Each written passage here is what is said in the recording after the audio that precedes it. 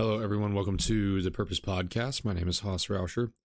The goal of this podcast is to help men find and fulfill their purpose, going to help them be good, strong leaders, good, strong men, good male role models in their communities. I'm going to do that by having conversations. I'm going to invite guests on. I'm going to ask our guests, what is your purpose?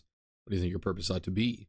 How did you find that purpose? And what do you do every single day? How do you get up, get after it, and go and fulfill that purpose? Today, we have a little bit of a different episode. No guest today. But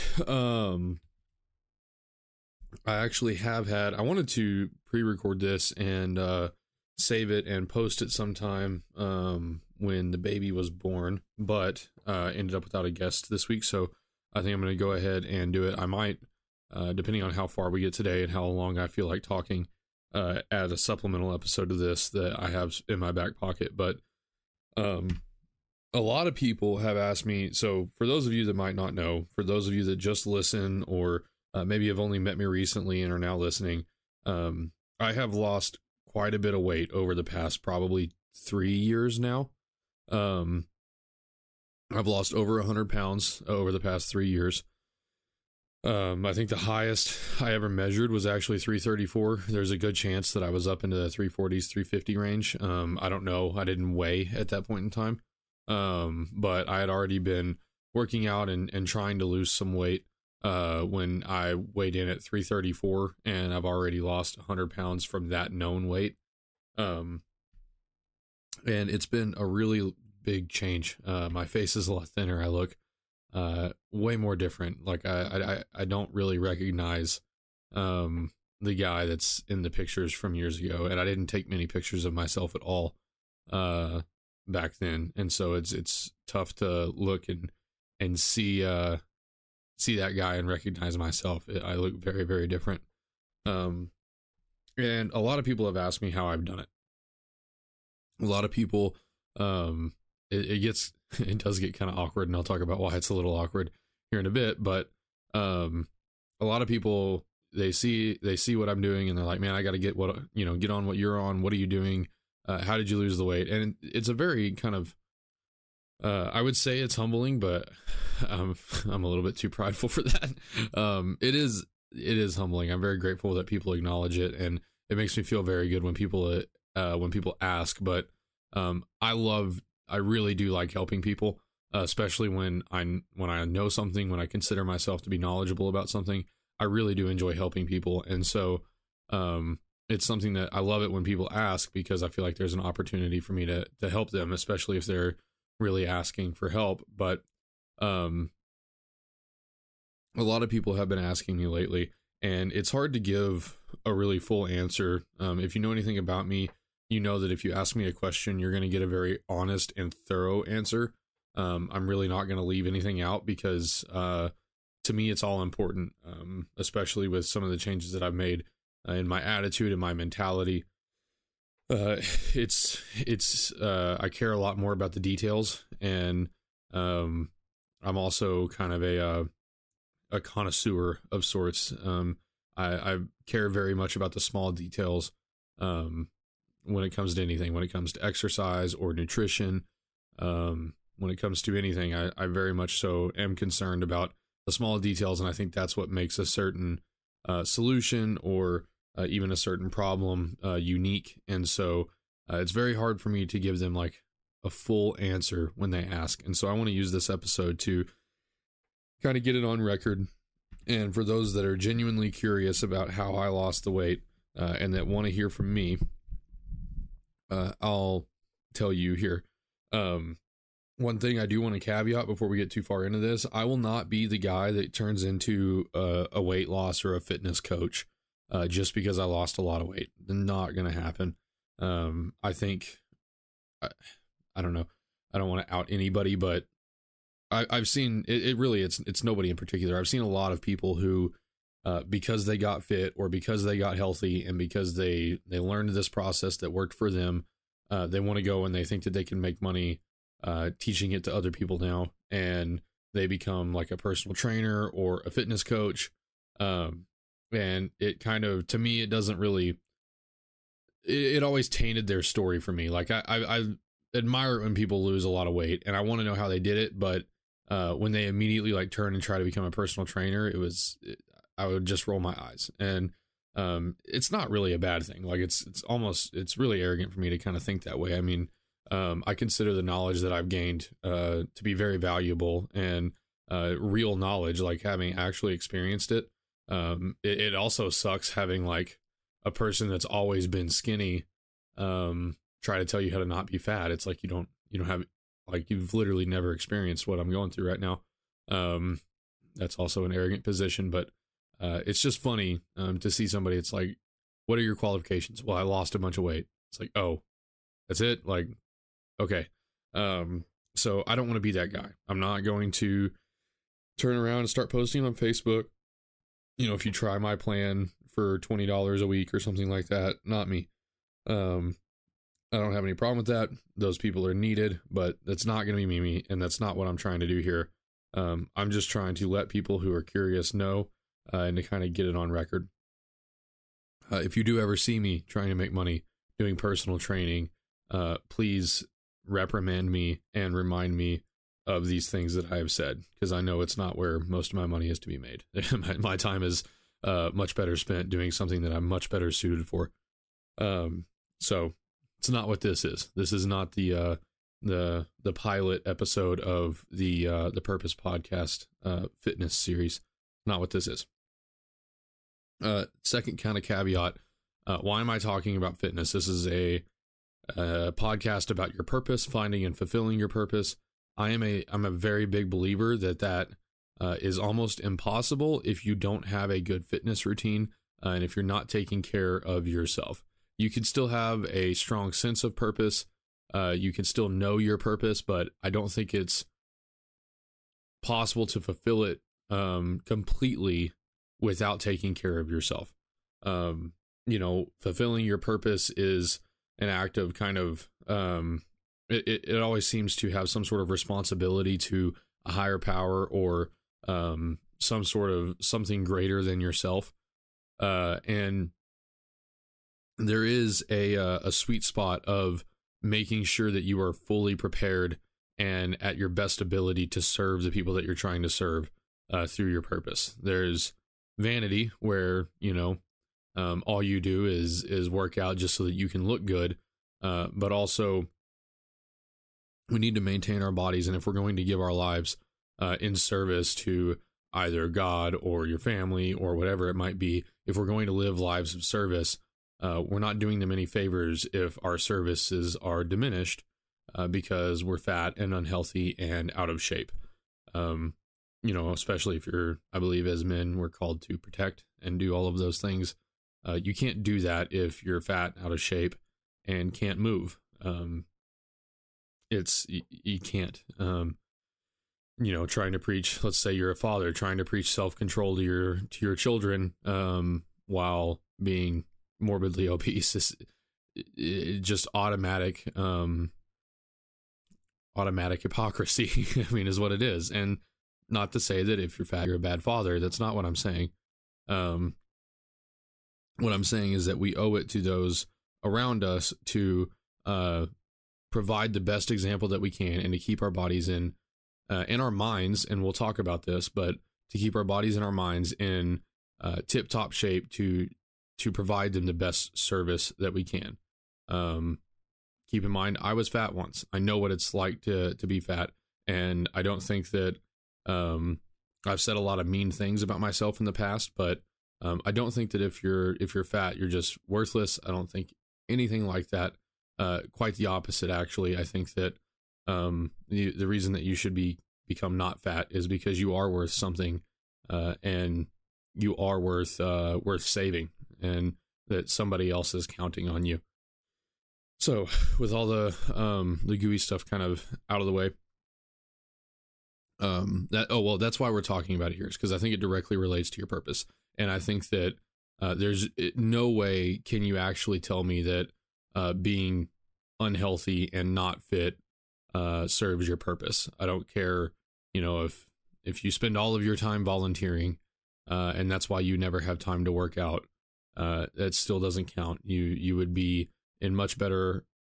You would be much more able to serve the people that you're volunteering for if you weren't lugging around 100 pounds of extra weight. And I know that for a fact. I know that from experience. I know the relief that comes with shedding 100 pounds. It's immense, and I am much better suited to provide, protect, and serve the people around me because I've done so. And especially, I really think that my ability to, serve God and Christ is far better. And a lot of that comes from the mental state. So let's get into it. The main reason that I have a hard time talking about this in public with people is because it is very expansive, and the answer is quite simple. Typically what I do, and people don't like this answer, so I've kind of even stopped giving it.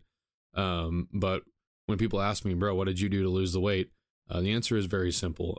Move more, eat less. Do more, eat less. The formula is quite simple, and I'll expand on it, and we'll talk about the thousands of different ways that you can do that combination. But the formula is quite simple. And I'll also add this. I don't do research. So if I say the terms research, as in the research that I've done, that's going to be watching YouTube videos and reading. Honestly, I've read some books, but reading books occasionally by people that do actual research, and getting information from people who do actual research. Okay. I'm not a researcher. I'm not a scientist when it comes to physiology or nutrition. There are people that are actually scientists, and that's where I try to get my information. Again, before you listen to me talk about this, I'll go ahead and throw my sources out there. Almost everything that I'm going to say here today is in line with, if not directly came from, two people. Dr. Lane Norton, who he's on YouTube and Instagram. He is, I want to say he's a physiologist, maybe, if that's even a word. Anyway, nutrition scientist, he does all the things, but Dr. Lane Norton, he is heavily research-based. He provides his sources.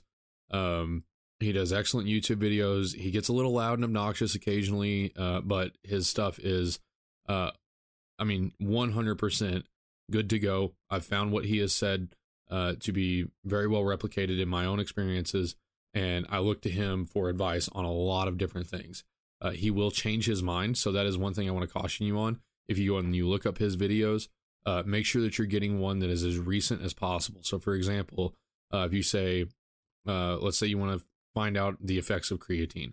Well, you type into YouTube, Lane Norton creatine. There may be one from 5 years ago. There may be one from 2 years ago. He may have changed his mind in between those two. So always make sure that you're watching the latest of his. This is a very good thing. Anybody that's willing to put out that they've changed their mind on something and then leave the original content up, I'm a fan of. So Lane Norton, Jeff Nippard. Jeff Nippard is absolutely awesome. He's another kind of research-based guy. He is a bodybuilder. I think Lane's done some bodybuilding. I think Lane's main deal right now is powerlifting. But Jeff Nippard is a bodybuilder. But he's also a researcher. I don't know if he's done actual, I don't know if he's got the PhD like Lane Norton does, but he dives into the studies. I think he's even started to do some of his own studies. But very smart guy, always bases his opinions on research. He and Lane have gotten together, and from what I can tell, they enjoy each other. They both think that each other have some really good points. Jeff, he's very good at giving like protocols, especially for bodybuilding. But I've learned a lot from him as far as diet and lifting go.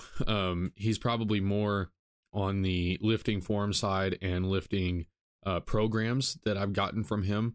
So trying to pick muscles to go lift or building even complete workouts. I'll say this right now. His workout plans are amazing. $40, I think, for 12 weeks worth of workouts in an Excel spreadsheet with 3 to 4 substitutions. It gives you sets. It gives you reps. You can modify how many days a week that you go. So I'm on like a I want to say a 6-day a week program or 5-day a week program. My workouts are right at about 45 minutes to do if I get on it. Tells me exactly what to do. They're all linked with videos on how to do them. Absolutely amazing workout plan for like $40. And it comes with much more than that. I just use the Excel spreadsheet because I know I've got my nutrition and stuff figured out, but I even think they come with nutrition plans. Comes with a whole PDF booklet. It's fantastic for $40. It's insane. Like honestly, I have paid so much more for so much less. So Jeff Nippard, he's my guy. Really, really like that dude. And then various other sources, Andy Galpin, Andrew Huberman had Andy Galpin on a podcast series. It's a very long series, but it is worth it. He is a physiologist. I believe that is the term. I believe he's got a PhD, and he trains world-class athletes in modifying any realm of their performance or these different fitness variables, I think as they call them. Stamina or whatever, longevity, whatever it might be, physique, fat loss. He has muscle growth. They do a really long podcast series on Andrew Huberman's podcast, Huberman Lab podcast, where they talk about these things. They go through basically the whole body, any adaptation that you're looking to do, whether it's endurance or, like I said, growing muscle, power, speed. They go through all of it. They go through protocols. They talk extensively about fat loss, how to lose fat and the formulas for that. And he was a major source for me really dialing in my routine and getting things right to burn that fat. So I'll give those three. And of course, Nick Shelton with CrossFit Amarillo, he helped me a lot in the beginning. So many other people that have truly helped me that can give thanks to. But as far as information, those three guys are going to be it. Dr. Lane Norton, Jeff Nippard, and Andy Galpin. Everything that those three guys have to say, I have found to be true. I don't listen to literally anyone else. Like, I'm open to ideas, but I'm going to go check it against what Andy Galpin, Lane Norton, and Jeff Nippard have to say. So, moving into my experience. Tell you a little bit about where I started. Like I said, I started around 330 pounds. Started lifting with Jonah. Jonah allowed me to, Jonah not allowed me, he pretty much got me into the gym, paid for my first month's gym membership, and got me started on lifting. This is going to be important later on, but he got me in the gym, got me lifting weights, made me feel really good about it. He, hyped me up a lot, gave me a lot of confidence about being in the gym. When you walk into the gym, most of you haven't seen Jonah, but when you walk into the gym with a guy like Jonah, you can't help but be confident, if not a little overconfident, just because he's electric, and obviously his physique is pretty awesome. So going into the gym with a guy like that, you know that even if you're doing something wrong, nobody's gonna say anything about it because he just looks the way that he does. So it was awesome to have him in there, and that's where I started, fat as hell, and just lifting weights. I got strong. I say strong. I got relatively strong pretty quick. It was like 3 months in, and I had already like tripled my bench press. I say tripled. It wasn't triple. It was at least doubled my bench press. I was very strong with my back already, but I got in there and got after it, but never saw many results. And then finally I had met Nick Shelton. I've told the story a couple times, I think, but met Nick Shelton, got into the CrossFit gym. Nick started to introduce a little bit of the nutrition methodology into my life, and we started kind of trying to count calories, count macros.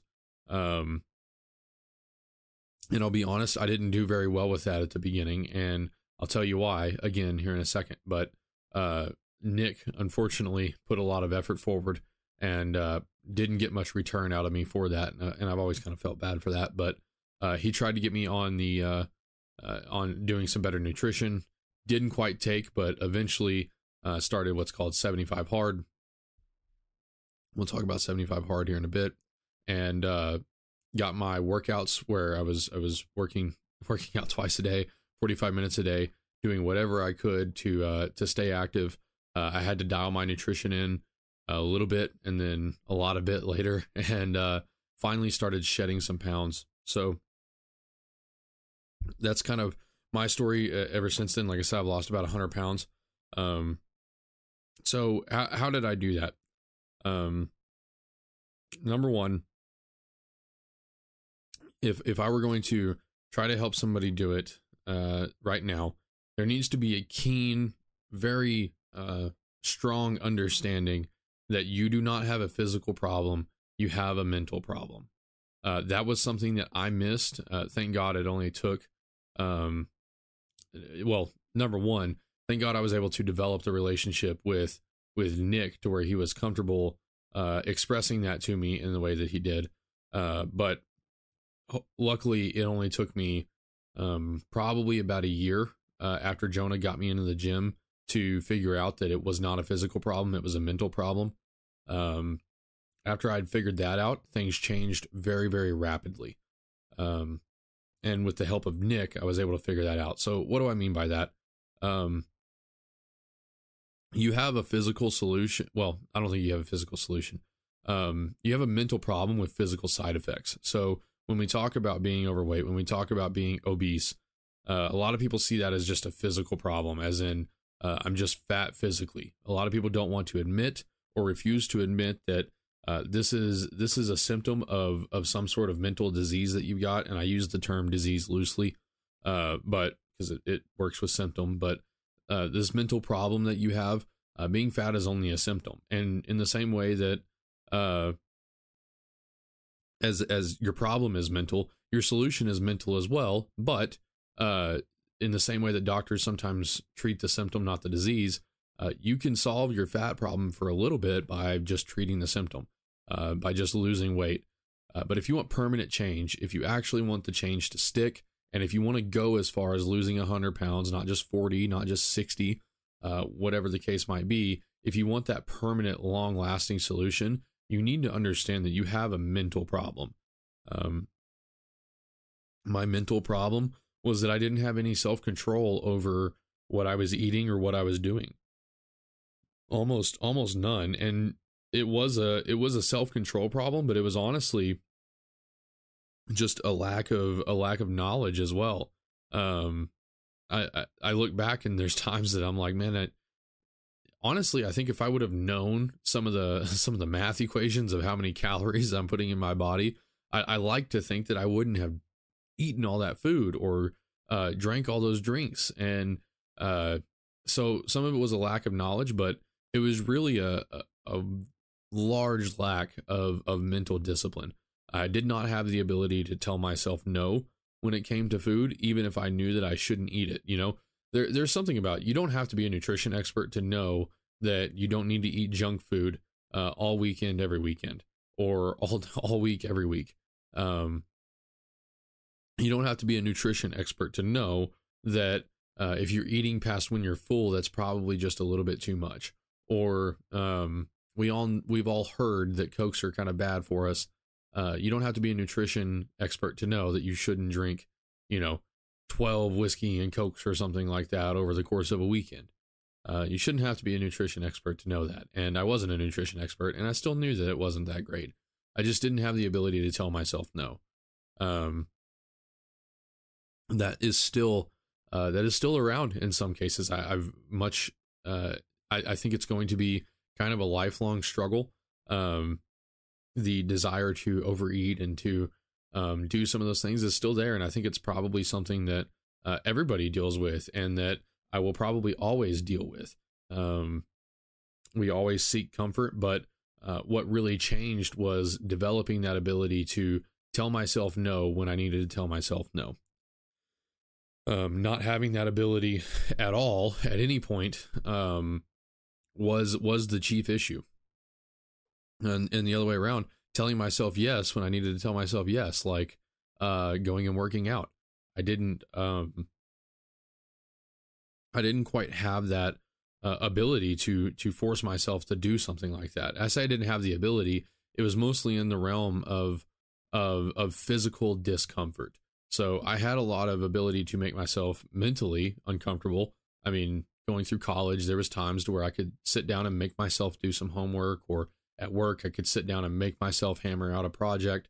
Never had a problem with any of the mental, I say mental discipline, all discipline is mental, but the discipline when it came to mental actions. Paid my bills on time, all of these things, to where I thought I was doing pretty well. But when it came to my body and physically being uncomfortable, I was not willing to force myself into those situations of being uncomfortable.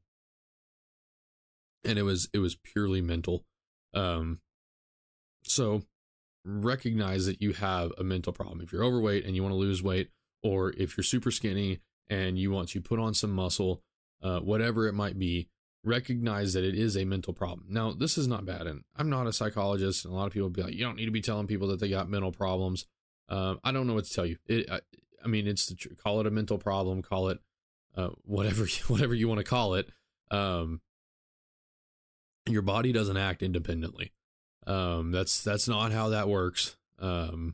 Despite what some people may tell themselves, your body doesn't just go in there and crush a package of Oreos on its own.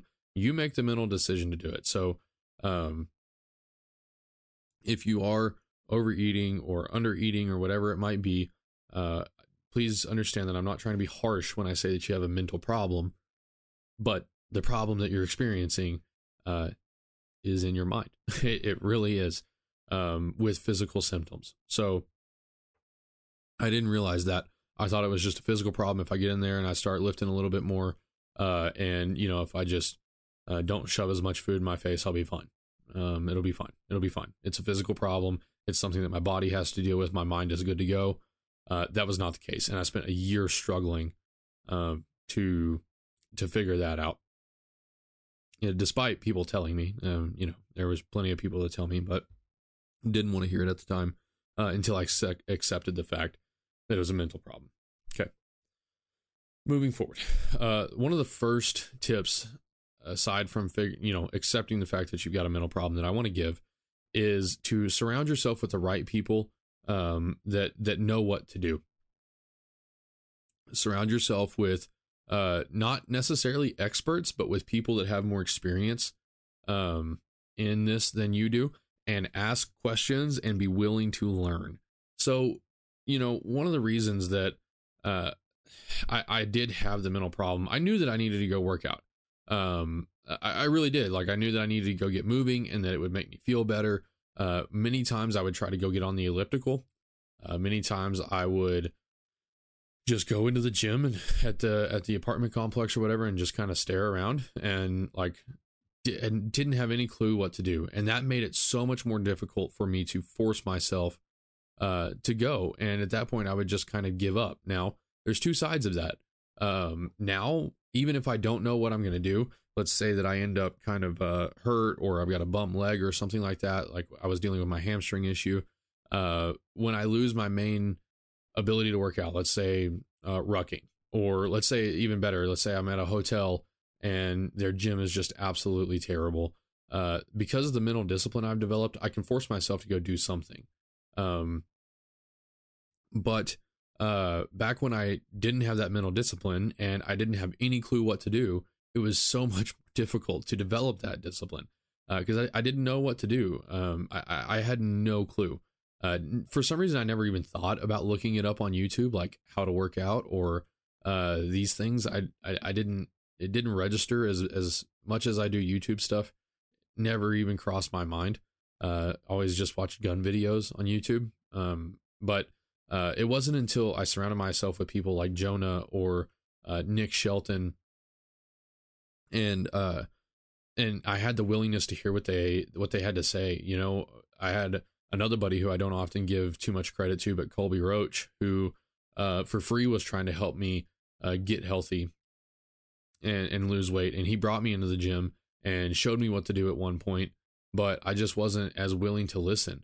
Wasn't as willing to take the advice, I don't think. And so it didn't stick. But once I found people who knew what they were doing and who I was willing to listen to, that made it a lot more. I was a lot more willing to force myself because I actually knew what I could go do. If Jonah didn't go to the gym that day, and I didn't want to go to the gym, I could force myself to do it, and I at least could run back the same workouts that we did last week. I knew that if we were going to hit chest, we had to do bench press.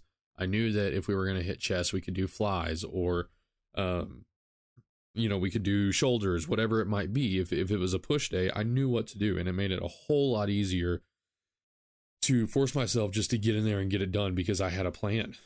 Plans are very big. If you have a plan, it eliminates that mental hurdle of having to put one together on the fly. And you can focus all of your mental willpower and your thoughts into just forcing yourself to get in there and get it done. Nick Shelton, he taught me a lot about the macros, and at the very least showed me the apps. This is how you track, and showed me how to use the tracking app, and also got me into the CrossFit gym, where I learned even more about how to work out. I learned even more movements that I could do, even more exercises that I could do, that made it all that much easier to force myself to get into the gym. So that's my other tip, or probably second tip. Number one, realize you have a mental problem with physical symptoms. Number two, surround yourself with people who know what they're doing. Surround yourself and be willing to take their advice. And to get the knowledge that you need to get. Next point is, next point, do more. What is it? Yeah. Do more, eat less is literally the formula, to losing weight. You have to put yourself in what's called a calorie deficit. Calories in, calories out. And there are people that will argue until they are blue in the face that it's not that simple and that it's so much more complicated. And from everything that I have seen, from every bit of quote unquote research that I've done, everything that I have seen in myself, I have tried probably 3 or 4. I don't want to say 3 or 4 different diets, but I have tried the same diet with 3 or 4 different foods. I have tried at least 2 different diets. I have done exercise in 1,000 different ways. In my own experience and in everything that I have seen from any of the research-based guys that I've told you beforehand, it is quite simply a calorie deficit. And you should not be upset about that. People get very, very upset when I give them a simple answer of do more, eat less. People don't like that. They want a magic pick. They want a magic pick. They want a magic pill. They want some sort of trick that they can do. And a lot of people attribute that to lack of effort. You'll hear people say, well, they just don't want to do the work. And I've said this, hard work is a tough sell. Hard work is a tough sell. But I think a lot of times when you give somebody that simple of an answer, do more, eat less, the reason that they don't want to hear that is because they don't know how. Just like what I said, they don't know how. I think of people who know how to get in the gym and how to get fit, especially people who went through like high school sports. I didn't go through high school sports. I played a little bit, but was not in the way. I never made it to really a weight room in high school. We didn't have 2-a-days at the Oklahoma. Well, I think we did have 2-a-days. I don't think we spent really much of it at all in the weight room. It was mostly just at practice on the field. They weren't very weight room heavy in Oklahoma, which is where I played really honestly all of my high school football. I guess in Hico, I think they did a lot of weight room stuff, but I got there kind of in September when the season was already going. So it was still a lot of on the field stuff. I never really got into the weight room, and especially the off season training, never really did a whole lot of. What I did was, when I was younger, in about 7th grade, when they really started that stuff, it went in one year and out the other. Was not concerned with it. So I feel like people take for granted the fact that they know what to do. I don't think most people are lazy. I don't think people just want to be fat, and when you tell them that, oh, it's going to take a little bit of work, I don't think that's what, at least immediately, the simplicity of the formula, I don't think it's from a lazy standpoint. I don't think it's because they just want a magic trick or a magic pill, or they don't want to put in the effort. I think it's because they genuinely don't know how to make that formula work. They don't know how to make that formula work, which once again is why I hesitate from engaging in the conversation at all, because we're already at 35 minutes and we still haven't gotten to a lot of the mechanisms that I used to lose the weight. It's a long conversation, and it takes a long time to figure out. And it's a very personal thing to figure out. A lot of the solutions that I have, either people don't want to spend the money on, they don't like the foods that I eat, they don't do all of these things, and it takes time to figure out what you actually like to do. So this third tip, it really is as simple as do more, eat less. And if anybody says that they've got some sort of disease, any sort of condition that they think is causing them fat, I can almost guarantee you, I'm no doctor. I've heard a lot of excuses as to why do more, eat less is not acceptable. I promise you that even if you have some sort of condition, whatever it might be, it's going to affect that formula. One thing going into, I never had thermo in engineering school, but I did have physics, and we talked about the laws of thermodynamics. Energy cannot be created or destroyed.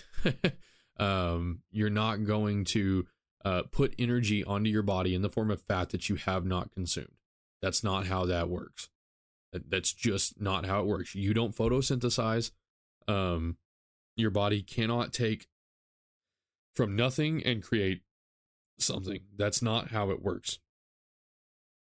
So anything that you're going to experience is going to modulate that formula in some way. Either your body is going to prevent you from doing more. Maybe your metabolism is really, really low.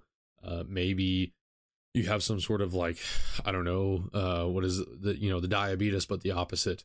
Whatever it might be, where in some way it's modifying the amount of energy that your body takes in. It's modifying the amount of energy that your body just lets pass through. Whatever it might be, in some way your body is putting more of that energy to storage than it is to use. That is a fact. Okay. Now, to me, this gave me once I fully understood it, it was no longer depressing. It was no longer kind of a sad moment when it was like, oh, it's that simple. For me, it was honestly really liberating. It was kind of this, I don't want to say like freedom cry, because that sounds a little bit dramatic, but this overwhelming sense of, oh, so I can do this the way I want to do it. That's what it felt like for me. I haven't lost complete control over the way that I do this. I don't have to do keto, okay? Or I don't have to, here's, the best one. I don't have to go vegetarian, or I don't have to give up I might have to give up milk now. That's a whole nother story, but I don't have to give up my milk or my cheese, or I eat a lot of fatty foods. I eat a lot of like summer sausage and whatnot. I don't have to completely give up that stuff. I just have to modify this equation in a way that allows me to burn more fat than what I was, to expend more calories than what I'm taking in, and burn the fat. I just have to figure out how to fit these things that I like to do, that I want to do, that I want to eat, that I like to eat, into this equation in an acceptable manner. It was very freeing, and people don't understand this. It also means that let's say this person that says that they're losing weight this one way, they may have lost 100 pounds, but before you take advice from them, if they're not the type of person to tell you it doesn't matter, you just have to do more and eat less, be careful with what they say. Now, their diet probably works. I mean, you watched it work. If they did it, it works. They may not have the slightest bit of clue why it worked. They may not know, and it may not matter. It works. But be careful when you take information from them, especially if they say that it's the only way, because it's not. Unless they're telling you that the only way is to do more and eat less, and that there's 1,000 different ways to do that, they're wrong. Keto is not the only way. Paleo is not the only way. Carnivore is not the only way. Even what people say a purely quote unquote whole foods diet, it's not the only way to lose weight. You can lose weight eating some quote unquote processed foods. does not matter. Okay.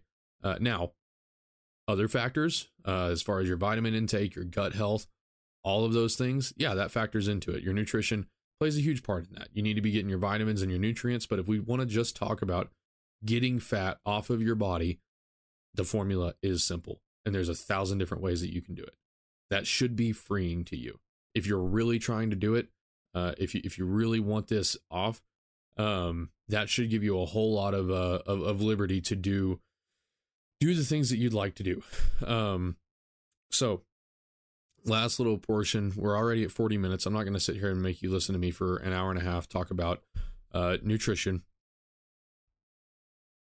So do more, eat less. Quite simple. Quite simple. Do more, eat less. Let's talk about both of those. Let's get into the do more part. Now, it is true to simply lose fat, do more, eat less. That means that, well, how do I put this? I like do more, eat less. That doesn't, let me put it this way. Do more, eat less. It's that way for a reason. A lot of people have just simply solved their being overweight with just nutrition. And people will tell you that, oh, it's all nutrition. You get your nutrition dialed in, you never have to lose any weight. That is true. Your body burns a certain amount of calories every single day just to be alive. It's called your RMR, resting metabolic rate. Your body burns a certain amount just being alive. Okay. And then you add on your activities onto that, going to work, walking up the stairs at work, going to the grocery store, all of these things, your body is going to burn a baseline amount of calories at your current body weight. I'm not going to get into the details of metabolic adaptation, though it is important. But at your current body weight, the way you exist right now, every day your body burns a certain amount of calories. If you eat less than that number of calories, you will lose weight. Okay, I have seen people do it. I have seen people tell me, you don't need exercise to lose weight. You just modify your nutrition. That is true. Okay. For me, when it comes to keeping that weight off, the reason that I think the equation is do more, eat less is to keep that weight off. There has to be a positive incentive, I think, in my mind. There has to be something that you're replacing that feeling of comfort with, or the satisfaction that you get when you eat a certain food, or when you sit on the couch. There has to be something to replace that, I think. A lot of times discipline gets you a long way. But what I'm trying to say is, I don't think that you can truly, scientifically you can, but from a mental standpoint, the mental problem that you have, I think getting exercise and doing more has to be a part of that. Let me tell you, it's addicting. And that's why I say this. The exercise part of it, addiction is a strong word for some people, but there really is a point to where you feel bad if you don't do it. And that's where you want to be. I have seen people lose a lot of weight with just nutrition, not upping their activity at all, and then put weight back on, and put a lot of weight back on just because they were trying to just do it with nutrition. And when they got to where they wanted to go, they thought that they could lay off the nutrition, and they didn't have that backbone of regular physical exercise and hard physical exercise. I'll talk about why it needs to be hard physical exercise too. For me, the only thing that has kept the weight off, and it's still, I mean, it's always going to be a struggle. Okay. I'm a human. I have flaws. I really feel like it's always going to be a struggle with, I'm very into food. I love to cook. I love to eat food. The only reason that I've been able to maintain this lifestyle as long as I have is because I am truly addicted to the physical exercise. If I go like a week without physical exercise, I am losing it. And I think there's science to back this up. The endorphins, I think, is what they're called, but the good feeling that you get after exercise, I do think it can be quote unquote addicting. However you choose to take that word. You miss it at the very least. Whether it consumes you like an addiction, that would be bad. For all of my religious friends out there, I'm not saying go get addicted to exercise. so that it takes the place of the Lord. It's not what I'm saying, but you miss it. You really, really miss it. I promise you, nobody misses eating healthy. That is not true. Nobody misses the good parts about eating healthy. When somebody does miss eating healthy, it's because this other food has made them feel bad. Okay, you can take somebody who exercises 6 days a week, and I promise you give them 2 weeks off, and you get like the most plush. They're chilling. They are getting massages every day. Like they're experiencing the good life. They are still going to want the feeling of exercising. If you take somebody who has had a really good diet, let's say you even make like they eat excellent food. Okay, it's going to be salmon and steak for every meal. They still eat excellent food. And then you let them have some of that good food that they just like to eat, desserts and stuff like that. They're going to want that other food back because the new food made them feel bad, not because the other food made them feel good. I promise, like I could be wrong, but for me, in my experience, it's never been like, oh, I miss all that good food that I had, all that healthy, green food that I had. I miss the good parts about that. No, when I yearn for better nutrition, it's like, man, this stuff that I just ate just made me feel like crap. It's always in the negative direction. And I think that's very bad because it never comes quite as quick. And let me put it this way, you can kind of forget the feeling of how that good food made you feel. Whereas the exercise, you really, really want what that exercise was giving you. You really, really want something that like nothing else can make you feel like that. Being pampered and being comfortable can't make you feel like that.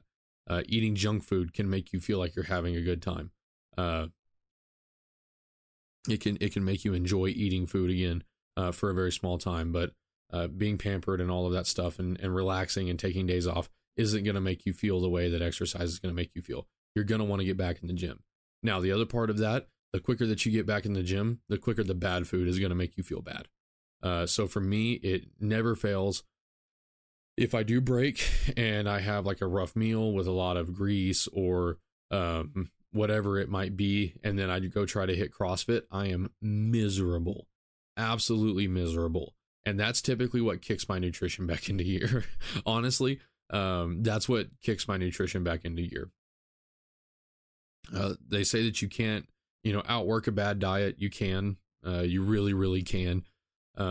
If you're out there and you are busting your butt and absolutely getting after it. For the people that say that you can't outwork a bad diet, I know plenty of blue collar dudes that eat 6,000 calories a day of just crap and they stay skinny. And it's because they're out there working their butts off every day. You can outwork a bad diet. It'll catch up to you eventually, but you can outwork a bad diet. You really can. I see people do it. At the very least, you can maintain your body weight if you're really out there getting after it. If you're running and you're doing the CrossFits and all of those things and you're lifting all the time and you're still just eating like trash, you can outwork a bad diet. The hard part is going to be you're going to feel like crap when you're doing those workouts. There are some superhumans that are just made to do it. I mean, like I said, there are some of those blue collar guys that get out there in the heat and get after it after crushing some Allsup's burritos, and God bless them, because I don't know how they do it. But for me, it's always, I'm very, very glad that I got quote unquote addicted to the exercise, because that keeps my nutrition in check more than anything. When I go out and I try to do my exercise, or I try to get a lift in, or I try to go to CrossFit, and I feel just awful, I know it's because of what I've ate, or I know it's because I haven't had enough water that day. Nothing pushes me back into a healthy diet and a healthy regiment than getting back in the gym. And it's because I yearn to be back in the gym. Like I have to get back in the gym, and then it feels bad, and then I know why it feels bad. So that's kind of my case for why you can't do this without getting in the gym or doing some sort of exercise. That doesn't mean that you have to go do CrossFit. I'm not one of those people that says you have to go do CrossFit. My last little thing on the do more, what do you do? You may be asking me, how is the best way to get fit, Haas? What exercises are the best? Whatever you can do consistently and that remains difficult. So Let me put it this way. It needs to be consistent, and you need to make it difficult all the time. It needs to be difficult. Okay. There are days where you have recovery walks, and yes, you can get into the nuance. Most of the days when I have recovery walks, even those recovery walks are difficult because I needed the recovery. Whatever you can do consistently, whatever you want to do consistently. So I do remember Nick tried to get me to go on walks pretty regularly. And he had a very good point of, hey, look, if you can do this consistently, I promise it'll help you more in the long run than coming to 1 to 2 different, 1 or 2 CrossFit classes every week. He was very correct. And I wish I had the mental discipline to start doing that sooner. But on the other hand, I wanted to do CrossFit. I wanted to get in there and sling around the weight. I didn't want to walk because that made me feel like a fat person. When I got in there and did CrossFit, it made me feel strong and athletic. So there is definitely a mix of what you can do consistently and what you want to do consistently. If you are really, really attracted to some form of exercise, and it really makes you want to get after it, go do that form of exercise and do it as consistent as possible. And keep driving for that consistency. Now, don't be the guy that just lifts occasionally. But if lifting is truly your thing, get in there, get after it, and go make it happen. And be consistent at it. Then supplement in with something that you can do a little bit more consistently. Consistency is key, but also having that desire and whatever you actually want to do, whatever you really do enjoy, I think is key to actually getting you started and keeping it going. If I didn't like lifting weights that much, I probably would still be fat. There's no way that I think I would have crawled myself out of the hole just walking, because walking doesn't make me feel the way that lifting weights does. So the last little portion that I think I'll say on movement and exercise is that you should keep making it more difficult, and you'll want to, like, honestly, to kind of go back to my comments a little bit earlier of why I think exercise is necessary. Doing more makes you want to do more. Eating less doesn't make you want to eat less. And that's not how that works. So one thing that somebody told me, I don't remember who said it. I honestly don't. But one thing that somebody told me that has always stuck with me and that has really been a big part of my weight loss is they said, go to the gym until it feels worse not to. So go get your exercise in until it feels worse not to go. So force yourself to go until it feels worse not to go. And you will still have to force yourself. You will still have to be mentally disciplined to go in there and get after it. But there was a significant shift after I'd been going for, it may have honestly been 6 months. But when I didn't go to the gym, where I was like, man, you know what I want to go do? I want to go to the gym. It took me a little bit to do that, but there was a significant change in my attitude towards it. And I said, bro, I got to get in the gym. It was no longer, man, I got to go to the gym. This sucks. It was, bro, I got to go to the gym. Like, I got to get into the gym. This sucks. I haven't been in the gym in forever. Versus, man, I don't want to go. Do I have to go? Okay. So don't stop going until it feels worse not to. And then you won't want to stop. That rang very, very true for me. So like I said, whatever you're attracted to, if it's walking, if it's hiking, whatever you can, there needs to be a balance between what you're attracted to and what you can do consistently, what you want to do consistently, what you want and what you can do consistently. If that's walking, it's walking. And if you think, I have met people that think that walking is too hard for them, too hard physically. If you can walk through the Walmart, if you can walk when you have to, it's not too hard for you. Your body is not just too broken, whatever it might be. You can get a walk in. Those are excuses. If you can go to the grocery store, you can get a walk in. If you walk around the grocery store for 45 minutes anyway, you can do that every single day. Will your feet hurt? Yes. Will your legs hurt? Yes.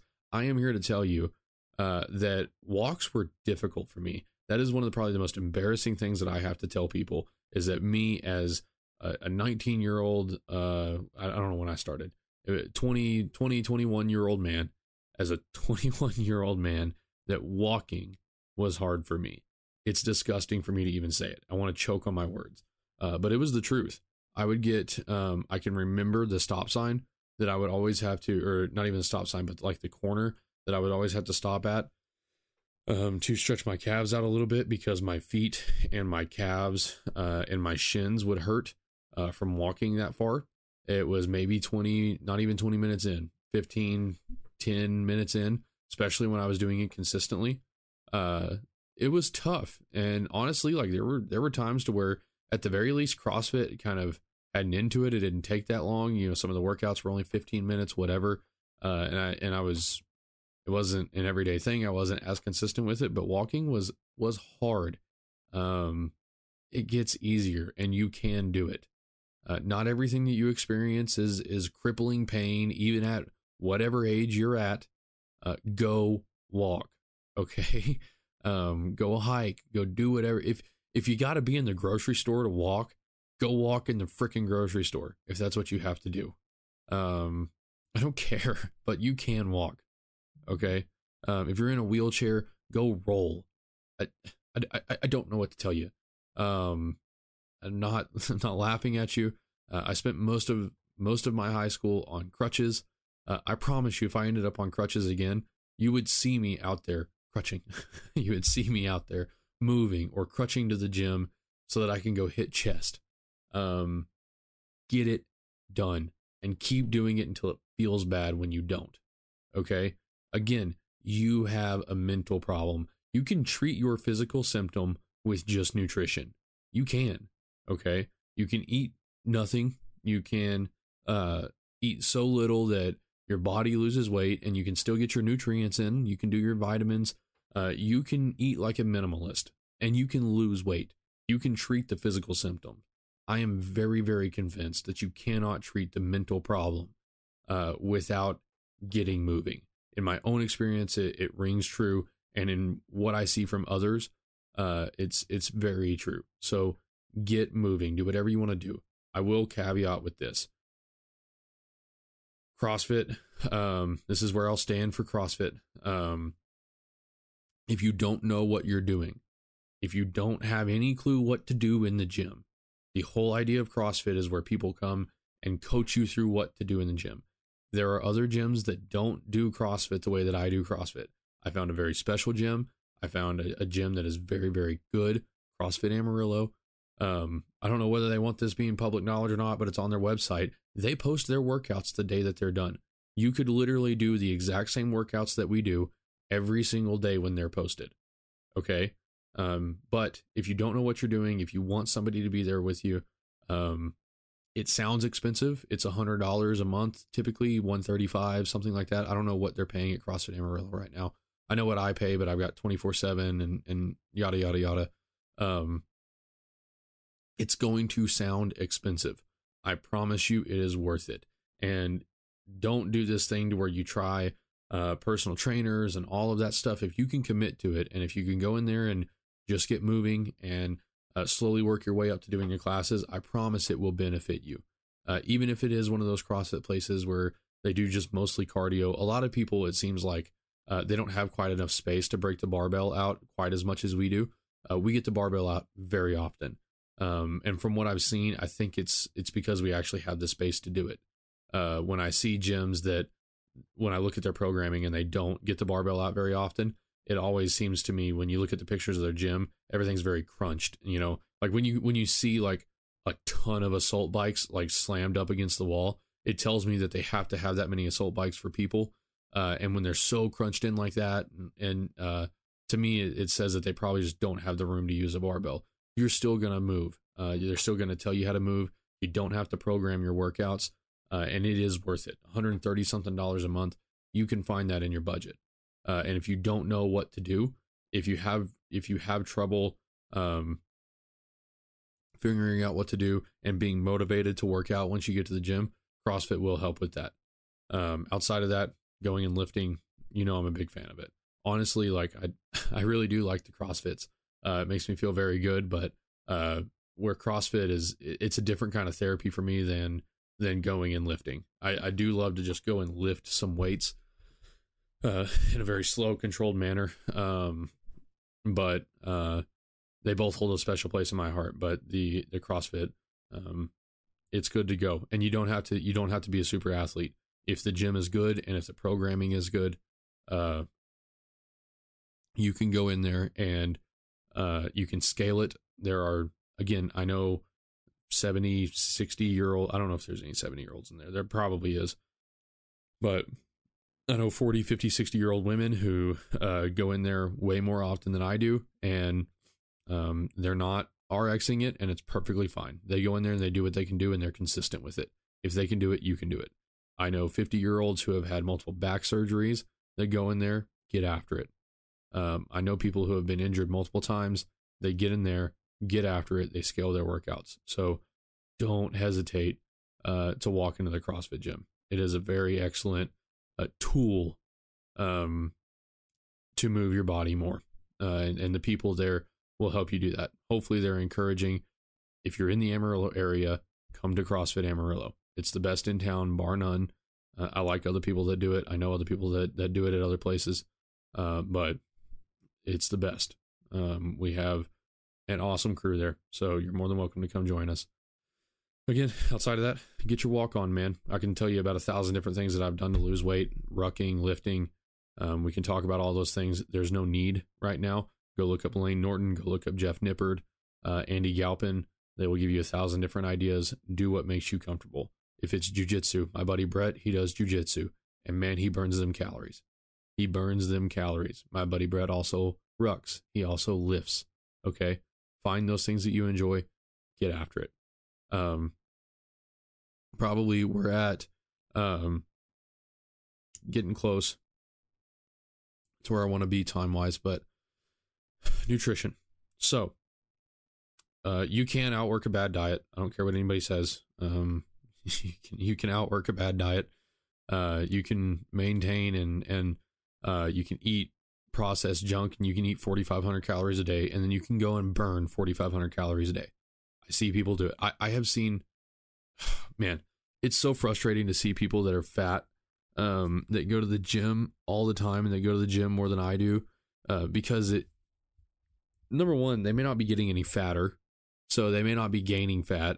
But it's frustrating because it's like, dude, you got one half of the equation down, like now the other half. But the point there is that they're not morbidly obese, they're maintaining. And typically what they do is they go to the gym just so that they can eat like trash. They may not think that, but that's what they're doing, is they go to the gym so they can go out and they can have their drinks and their nasty food or whatever it is on the weekends. And fair enough, at least they're in the gym, at least they're getting after it in the gym. At least they're not gaining an absorbent amount of weight. But you can outwork a bad diet. It's much easier when you tune your diet in. It's much easier to get to that deficit when you tune your diet in. And if you want to lose a significant amount of weight in a significant amount of time, you're going to have to tune your diet in. You can't let your diet go rampant. You can't let your diet go rampant. And I have some problems of doing that. So, let's see, what was I going to say? Oh yeah, diet. 1,000 different ways you can reach a calorie deficit. One of the things for me that was the biggest struggle is I'm a very particular person with what I eat. I really like food. When I say that I've started calling myself this, but I'm just a connoisseur, not of anything specific, but, I do have specific things that I'm a connoisseur about, but, a connoisseur is like the opposite of an artisan. So think of a worker and an artisan. The difference is, like, an artisan really cares about the things that they're making, and, they put in the detail into it. An artisan, pots clay and, or not pots clay, but like molds clay into these fine, delicate pots, and every one of them takes way too long than it should. But it's intricate, and you can see the work that's gone into it. a connoisseur looks at these things and appreciates that effort and looks at all the intricate details, and they know everything about what they're doing, even though they might not make it. They know everything about what they're intaking, whiskey or cigars or pocket knives. These are all things that I'm a connoisseur of. It's about much more than just the thing. It's about much more than just the thing. Food is the same way for me. Food is the same way for me in a lot of different ways. And it's the same way for a lot of people. I know guys that they lose weight because food is fuel and they eat chicken and rice. For me, it's not that way. Food is very much so tied to my culture. And you may say that, yes, and I do have a culture. Cowboy culture is real. Ranch food is real. We, chicken fried steak. A lot of times it's, foods that were adapted from the Great Depression, biscuits, pot of beans, chicken fried steak, all of these different things, a nice steak and potatoes, because, in the beef industry, all of these different things, food is a part of my culture. We gather over food. I'm a big social person. And a lot of times, what's the easiest reason to get a lot of people together? You make food. So most of my meals are just simply so that I have somebody else around. When I feel lonely, I go eat, because it brings back the memories of people that I have around. Food is much more than just food to me. I love to make it. I love the effort that goes into it. I love to appreciate the effort that goes into the food. Now, it's hard to do some of that with some of the junk food, but I love to appreciate the effort that goes in the food. For example, like a lot of people, when they go to barbecue restaurants, they like the brisket because they think it tastes good. I love the sausage because I know, like the saying that the sausage is made. I love to sit there and think about all the little details that are in this sausage that you have no clue what spices are they using. I know how hard it was to get it into the casing, especially if it's homemade. Like, I'm just a connoisseur. I like to eat, and I like the foods that I like. And the idea of radically changing my diet into nothing but, bland chicken breast and rice and broccoli. And nobody said that I ever had to eat that, but all of these different suggestions when they were saying, hey, let's change your diet to this, or let's do this. It all took away that kind of connoisseur and the feelings about food that I had. And in some ways, it's good. You don't need to base your emotional health in food. That's bad.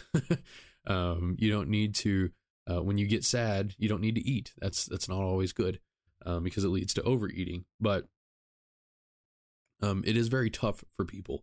I find it to be very difficult for myself and for other people to, all of these feelings that are built around food, to change that. It makes it a lot more difficult to change, to be honest with you. And it's kind of in the opposite way. I said that exercise, you get addicted to the exercise, but nobody gets addicted to eating healthy. It's kind of the same way with exercise. Like, nobody has cultural ties to sitting their ass on the couch. Nobody has cultural ties to not doing anything. They might, but it's not a part of their culture. Sitting around and not doing anything is not a part of their culture 9 times out of 10. And so it's easier for me to like give away that to go work out. There wasn't anything else. There wasn't any like emotional ties to laying around and not doing, watching TV shows or whatever. Like, there wasn't the same kind of cultural and emotional baggage that came with that, the same way that there is with the food.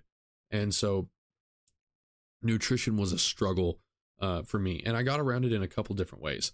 So number one, the understanding of being in a calorie deficit was really, really important. The knowledge that all it took for me was to get into a calorie deficit, understanding what a calorie was. A calorie is a unit of energy. I believe it's a unit, energy. It's a measure of energy. If something has X amount of calories in it, it has that X amount of available energy inside of it. Doesn't mean it's good. Doesn't mean it's bad. When you evaluate foods, you really start to look at how much am I getting? How much energy am I getting out of this food? When you look at it from a calorie standpoint, your foods that you really like to eat, it doesn't mean that they're bad foods. Okay. It just means that they might have more calories in them than something else. If you really like a good hearty pot of beans with some bacon and some biscuits and whatnot, which is like becoming one of my favorite comfort foods, having the knowledge that that's just a lot more calories than a salad is not a bad thing. It doesn't make that food bad. It just means that it's going to modify your equation in a different way than eating a bunch of salad. Okay. You can prepare for that. That knowledge helped me out a lot.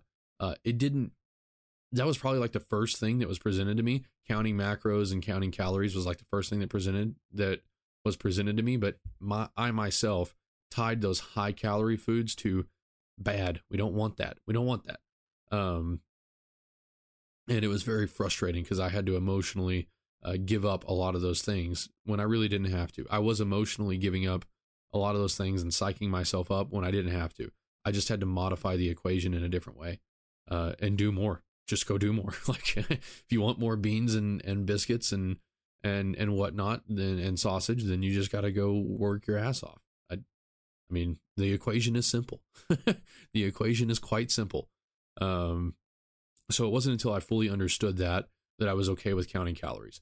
What I did do, however, when developing discipline, when I started my 75 hard journey and started to solve the mental problem that I had by developing discipline, developing self-control, developing self-respect, what I did do was something that I called an exclusionary diet. So basically, I didn't like to count. Counting made me really anxious. It is a pretty big time commitment, and I didn't want to do that. So what I did is I set myself up some rules. I knew enough about calories, and I knew enough about the foods that I ate through tracking that I was able to know which things gave me the most calories for the least amount of food, or what the greater consumption of my calories were.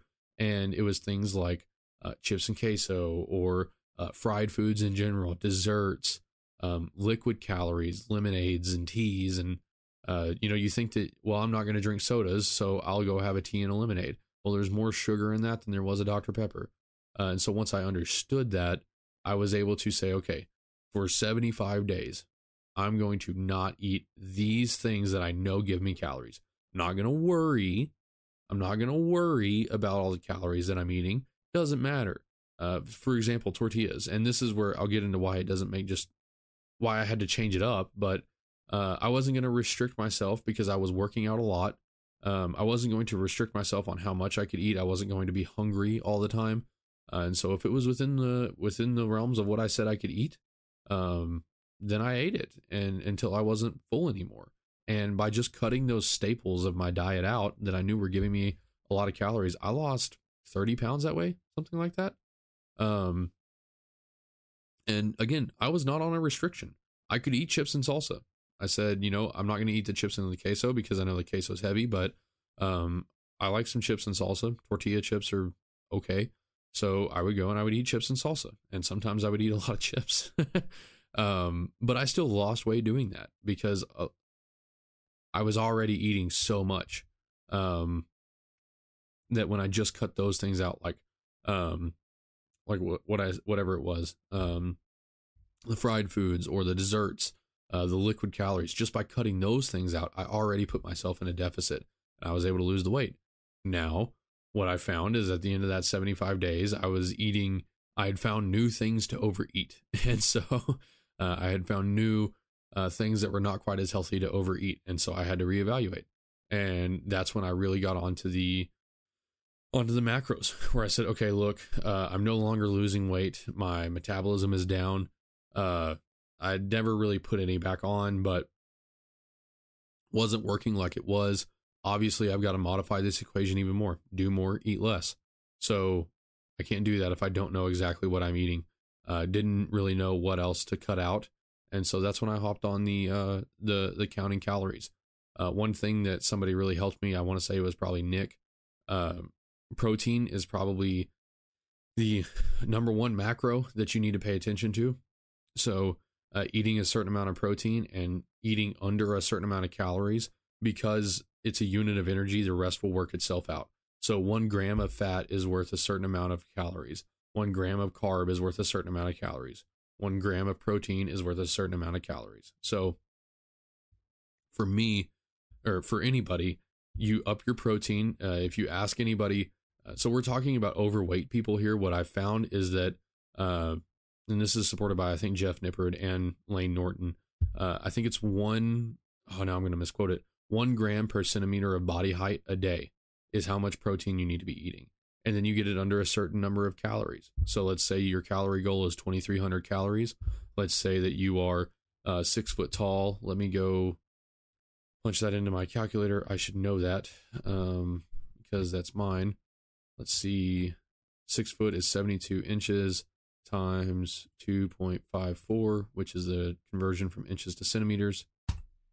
182.88. So at a minimum, I need to be eating 182 grams of protein every single day. If you eat 182 grams of protein, and if you make sure that you stay under the amount of calories for that day, your fats and your carbs will work itself out, and you'll stay in a calorie deficit. It's as simple as that. Once I started doing that, it was much better. At the very least, I had to hit my protein amount for that day.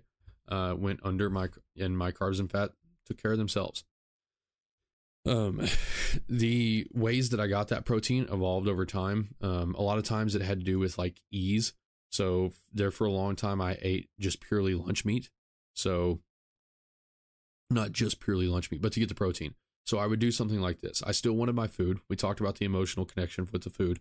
I would wake up in the morning, eat a decent breakfast, like a good breakfast with a little bit of carbs and some yogurt. Wasn't what I wanted for breakfast. It wasn't a donut or breakfast burrito or whatever the case. But it was a decent breakfast. My lunches were very, very minimal. I would eat something like a pound of turkey breast or and some carrots or something like that. Now, I will say this isn't anybody's fault, but the person who was helping me with nutrition, they did a pound of protein per pound of body weight. It was way too much. I'm gonna be honest with you. It was way too much. If you're 300 pounds right now, you don't need to eat 300 grams of protein. I haven't seen anything that makes that true. And it made it so much more difficult than what it needed to be. It made me feel miserable. It was very, very tough. Food prep became difficult. Eating 300 grams of protein is a lot. It's a lot of protein. It's a lot of meat. And they do that. I mean, you can do that, but it's going to, it just makes you full all the time. And sometimes that's good because you have less of an urge to eat the other crap. But for me, it was too much. Even if I'm at like 225 or 250 grams of protein, I'm full. You don't have to eat 1 gram per 1 pound of body weight. I would say probably maybe like 1.5 times your centimeters. So I know I just said 1. I said 1 times your centimeters in height. If you take 72 times 2.54 equals 182.88 plus wow, why can't I do this? Let's see, times 1.5. So yeah, 274. So 275, I would say like 1.25. So 182 times 1.25, 227. Yeah, I would go anywhere between 1.25 and 1.5 for your centimeters. And I promise you'll be plenty full and keep your calories on the lower end, somewhere around 2,000, 2,300, and it'll all work itself out. Count your macros. For me, like I said, I was eating a lot of lunch meat. That eventually evolved into other things that I like to do that were easier and cheaper. Lunch meat is very expensive. It's got a lot of salt in it, and even still, it's got some sugar in it because they have to brine it. I started smoking my meat, so rotisserie chickens are an excellent tool. If you go get a rotisserie chicken and use that for your protein. I started smoking it. I got a Traeger, and I learned that I could do chicken thighs and shred them and vacuum seal them. And it made it incredibly easy to crank out those meals. So I could do, if it was 2 meals a day for, let's say 8 ounces, that's typically what I do. So a pound of chicken a day, the easiest, the cheapest, and the quickest way for me to meal prep a pound of chicken a day and to eat it. So I could do like chicken breast, like say you get chicken breast, I would still have to cut it up.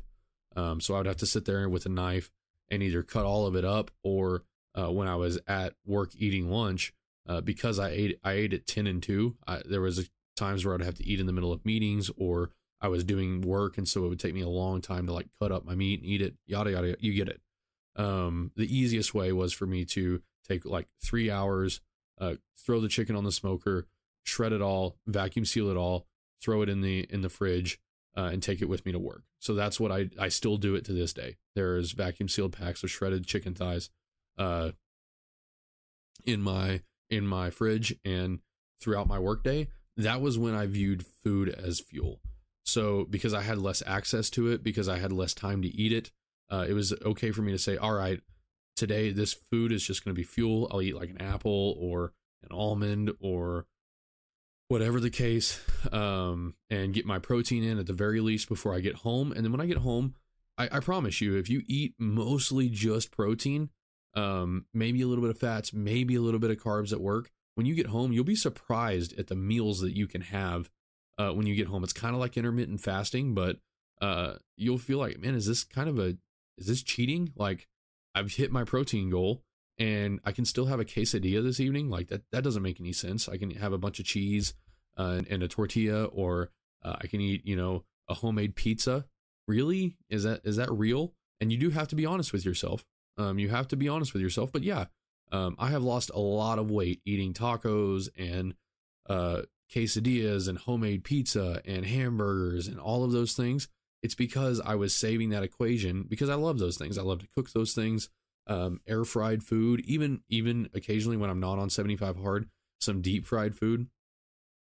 Now it makes it more difficult. If I mess up during the day, then I have to do something different in the evening. So if I go to lunch with a coworker during the day and we have a sandwich or something like that, then when I get home that evening, I don't have the allowance to eat whatever I want. But I lost 100 pounds and never once stopped eating Mexican food, stopped fully eating like fried things. I did it for certain little sprints during 75 hard, but never once did I just not eat what I wanted to eat. I just had to eat it in different portions, and I had to control myself at certain points of the day so that when I got home, I could eat those things. I could eat those things with my wife, who wanted to eat those things as well. So long story short, I've been talking about nutrition for a while now. Long story short, you can do what you want to do. You have the freedom to eat what you want to eat. You just have to do it within this equation of do more, eat less. Do more, eat less. If your goal is to lose fat, know what you're eating, track it. My favorite tracking app is Macro Factor. A lot of them change all the time. I haven't tried MyFitnessPal in a very long time, but I have tried it before. I just got done using the First Form app. I've used Carbon Diet Coach, which is Lane Norton's app. If you listen to Lane Norton first, he's going to hit you with Carbon. If you listen to Jeff Nippard, he's going to hit you with Macro Factor first. A lot of them will use MyFitnessPal, First Form, whatever. I will tell you right now that what was I going to say? Oh, Macro Factor, by far my favorite. I've tried them all. They may have all changed things, but Macro Factor has been my favorite overall. That's Jeff Nippard's app. It's $71 a year, 100% worth it. The barcode scanner actually works. The way that it shows your meals is amazing. The meals that it has, I've found to be most accurate. The foods that it has, I found to be most accurate. And let's see, what else was I going to say? Oh, they have a little widget on your phone. It's the best. The readouts that it gives you as far as your protein and your calories. Oh, the other thing that it does is it will tell you the macros that you need to eat, and it will adjust them down. So I told you I wasn't going to talk about metabolic adaptation. Actually, I'm going to do a whole episode later for when the baby comes about tracking your food, because I've learned a ton. But this food tracker, it auto adjusts your calories down because that's what your body does with your metabolism. And it just makes sense. If you're carrying around less weight, your body's going to have to do less work to get you from A to B. You're going to burn less calories throughout the day. And Macro Factor actually stays ahead of that. So tracking Macro Factor is my favorite. And the glorious, I say glorious, but the freedom that comes with tracking is pretty insane. When you realize that you can still lose weight and eat whatever you want, not how much of it that you want, but you can eat whatever you want. It's very freeing. And so I really recommend Macro Factor. Whew, okay. where do we go now? Last thing I'm going to mention. I promise. I know I've probably said that a couple different times. This is going to be a long episode. Last thing I'm going to mention. Sprints have helped me a lot. Not running, but in the 75 hard setting, sprints have helped me a lot. This is probably going to have to change with the child. It may or may not.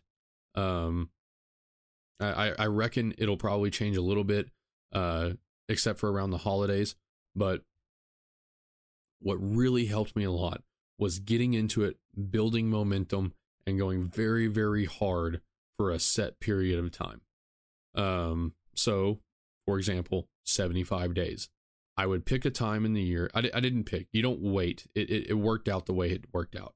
But I started 75 hard in February. There's virtually nothing except for Easter from January all the way to, let's say, what is that, Labor Day or Memorial Day in May, when typically like the first barbecues are going on. Now you have spring break and whatnot, but for me, that is the biggest time that I have to just grind on something, to just say every single day, very few social events, very few holidays, no big meals, that kind of thing, other than like Valentine's Day ish, I do my best work in sprints. I will go very hard. No alcohol, no nothing, no desserts, no candy. We're going to work out twice a day. We're going to hit it very, very hard for, say, 30 days.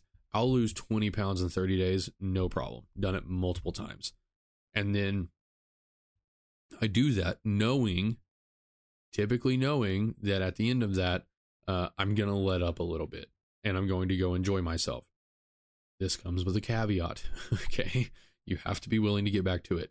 And you have to understand that your standards are changed. So what that looks like for me is maybe after that first 75 hard, I hit 75 hard very hard, and I lost maybe like 30 pounds or something doing it.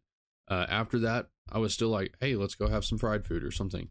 It was kind of like, yeah, I'm here. I wasn't eating quite as bad.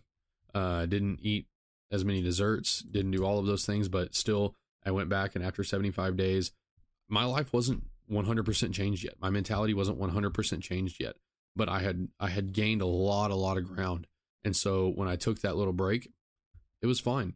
Very quickly, I realized that my life was better when I was doing my sprint. And so I went back into another sprint, phase 1, phase 2, phase 3. This is why the Live Hard program works, is because it is structured that way.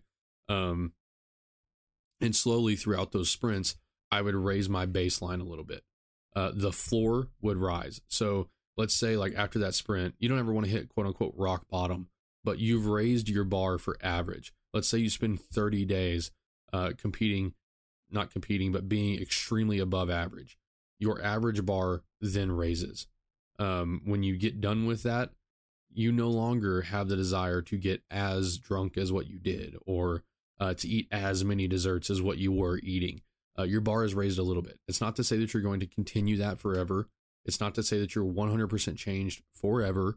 But for me, it's always been a step up. Like now, I'll be honest with you guys, I went very hard for that first form challenge in November. And before that, the sprint before that, or sometime around July to August, after that July to August sprint, or June, July, August sprint, I would still go drink a couple beers. And I actually got into beer and was like, man, this stuff is really good. Now, guys, I tried to have a couple beers like last night or something, just not doing it for me. Like there was no point. It's like, this makes me feel so much worse. Doesn't even taste that great. My bar rose from that sprint.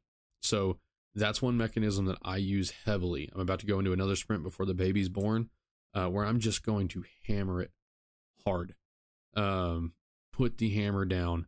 And then when the baby's born, have a week or two to where we might get some fast food, might need to, my focus is going to be elsewhere. Utilize those downtimes in your yearly cycle and get the most that you can out of your weight loss in that yearly cycle, and develop new habits. Keep those habits. That, again, you don't have to live like a psycho year round. You really don't. You have to maintain some daily discipline, a lot of daily discipline actually, You have to be willing to stop yourself when you know you need to be stopped, but you don't have to do the 2-a-days and all of that stuff. You can have a piece of candy. You're not going to lose the fat in a day. You're not going to gain the fat in a day. Okay, they're both slow. They are both very, very slow. Okay, now you are going to gain weight quicker than you lose it, but you're not going to have one bad day and gain 30 pounds back. That's not how it works. So I prefer sprints, structured sprints, to where I hit it very, very hard. And then it raises my baseline every time. Now I can't go 3 days without working out. I just can't. I just can't. I can't go 3 days without working out. My baseline is raised, and I do that through the sprint process. So, guys, I think that's it. I think I've talked long enough. You're probably tired of hearing me talk. But for those of you that wanted to know, those are my thoughts. Maybe nobody wanted to know. You probably all may have turned it off. Maybe nobody's listening at this point, but that was my process. There, again, years of learning, and not to pat myself on the back, but I learned quickly. So a lot of this stuff is very in depth, and I'm going to break a little bit more into that. I'm going to use that as my backup for some of the baby stuff, that in business and college and whatnot. You're about to get a lot of my opinions because they're episodes that I can shoot and then not shoot, but record and then stock back. And it's stuff that I feel like is very important. So that's my thoughts on weight loss. It's simple. Do more, eat less. It's simple. It's not easy. It's simple. It's not easy. Do more, eat less. If you need any help, if you need an accountability partner, let me know. Nobody's ever taken me up on that from the podcast. Probably because I talk about it. Probably because I talk about how hardcore Brett and I are on it. And we are very hardcore. But if you need an accountability partner, if you need somebody to remind you to go get after it, if you need somebody to work out with, you let me know. You absolutely let me know. And I'm willing to help anybody that I can, because I was miserable. I was truly miserable, and it was awful. I'll never go back. 100%. If anybody, if you're hearing this right now, if you ever see me getting fat again, stop me. Please, for the love of God, say, what are you doing? Why are you going back? I'll never go back. Never. Never. So I'll do anything that I can to help somebody else come back from that. So guys, that's all I've got. Tune in on Wednesday to our One Flesh podcast. Tune in to the Sunday series for the Purpose podcast, where we help young men find and fulfill their purpose. That's all I've got. See you guys.